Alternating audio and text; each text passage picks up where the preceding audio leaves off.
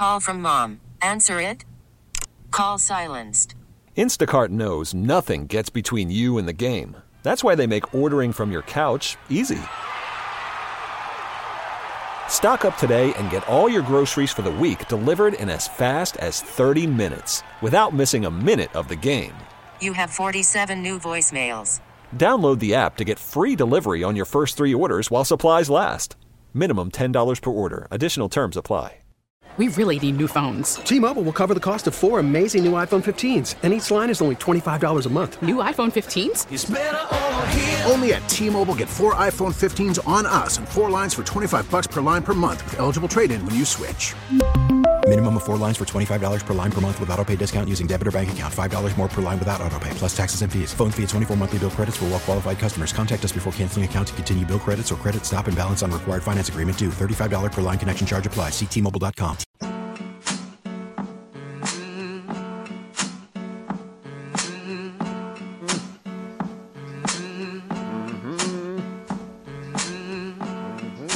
Rami and Tim, 1250 AM The Fan. Rami Makloff, Tim Allen, your new afternoon show on 1250.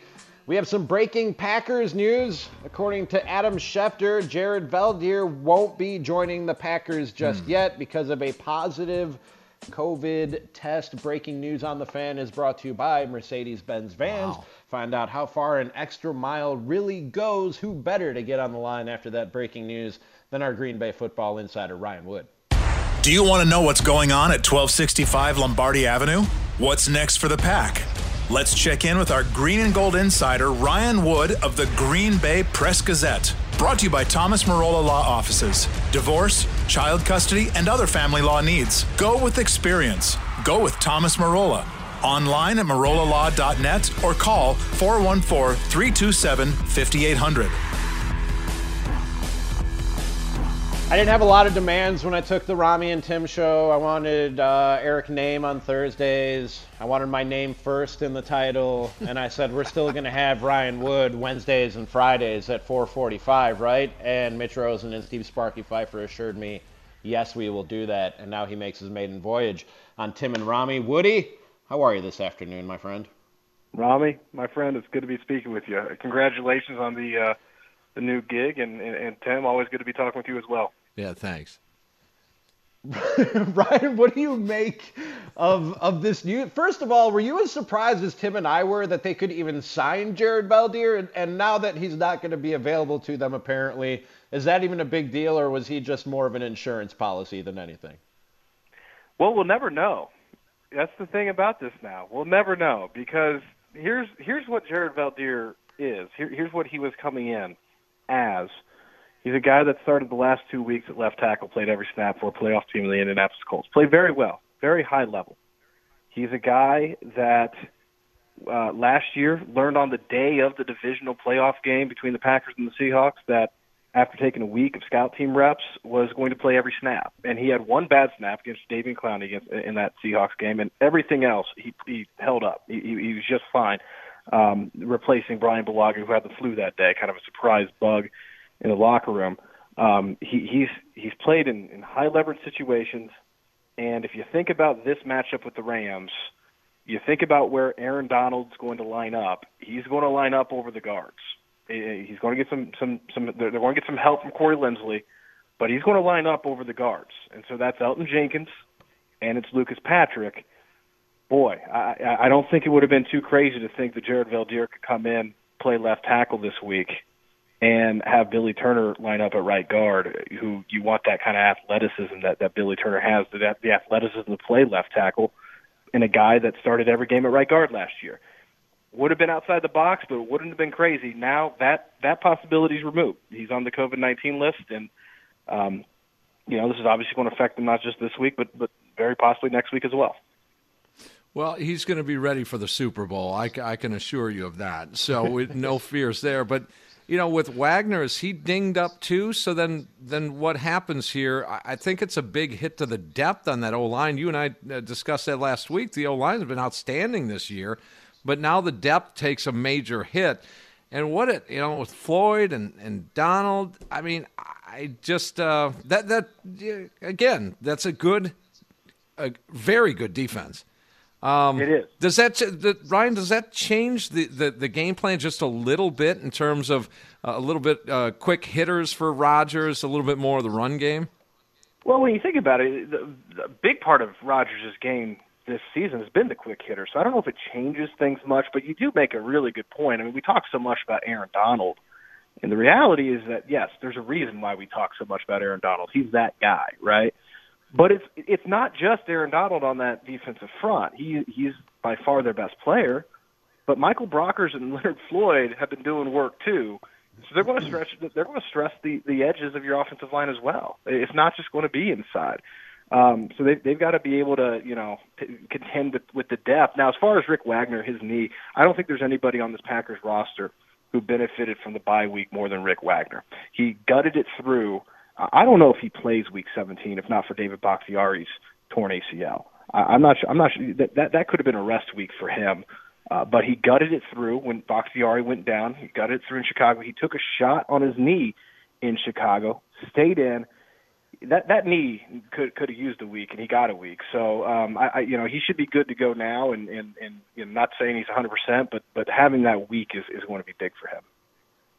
And he's, I mean, even with a healthy knee, Ryan, he's the weak link on that offensive line, so to speak. When you look at the pass blocking grades that they've gotten across the front, he's the one weak link. And like you said, I got to imagine Aaron Donald, who moves up and down the line for them. I mean, he gets equal snaps at right tackle and then, at nose guard and at the 3 technique, and he plays equal snaps out on the edges at the end positions. But I got to imagine they're going to try to put him over Lucas Patrick as much as possible. Tim and I were talking earlier about this matchup, and I said even though this might not be the best football team that the Packers face, Ryan, this might be the toughest matchup for the Packers just because they do so many things well that defend what the Packers do well. They're the best pass rushing team in the league against maybe the best pass blocking team in the league. You got Jalen Ramsey going up against Devontae Adams. Do you see this as maybe the toughest matchup for the Packers just because of the way that this Rams team is made up and built?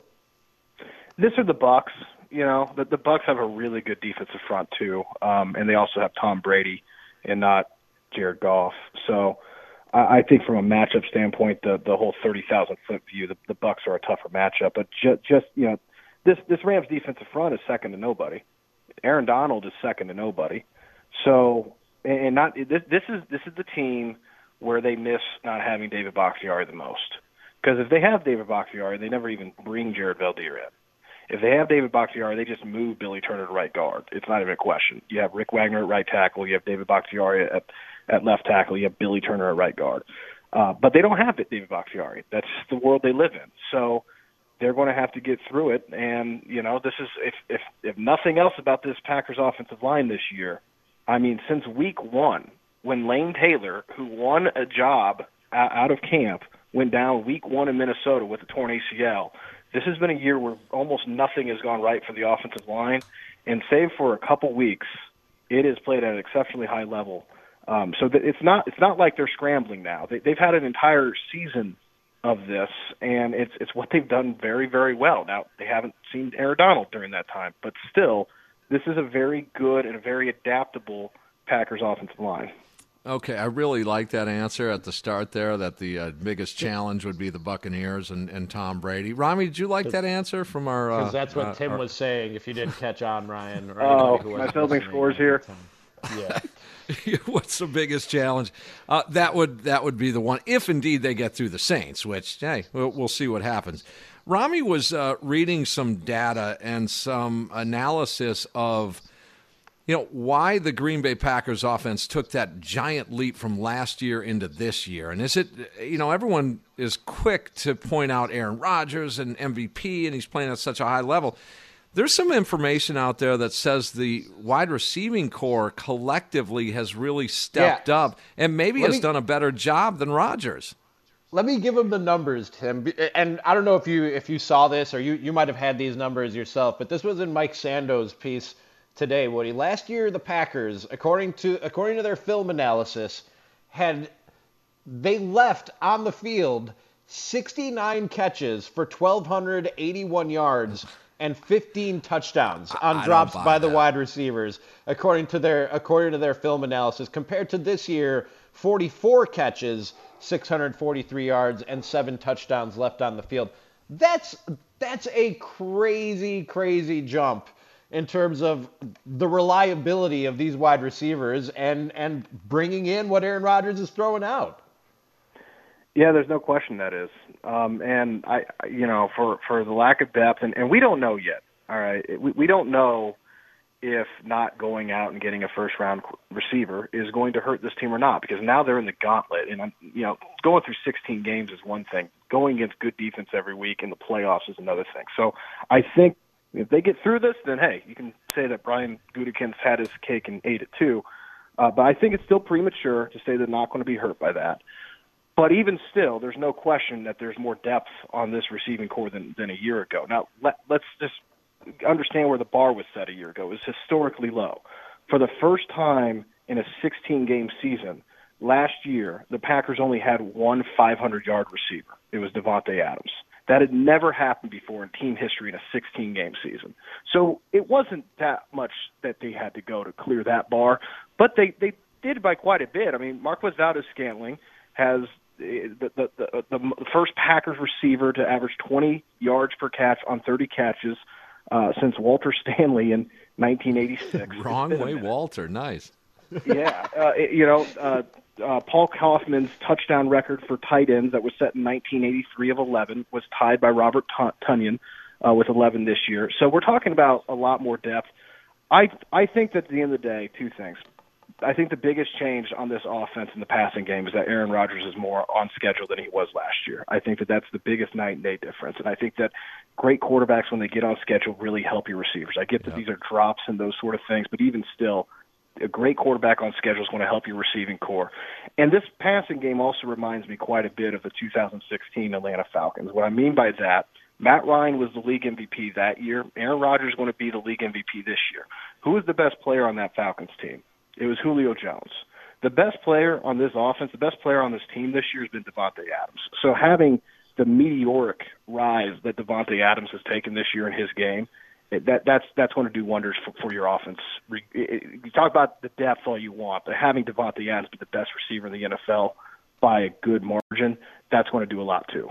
Yeah, I love the Walter Stanley drop in there. I do, because he'd return punts, Rami, and he'd just turn around and go 8 yards the other way, and then he'd start his return. There's no doubt. I remember watching him. Just real quick, I wanted to squeeze in this.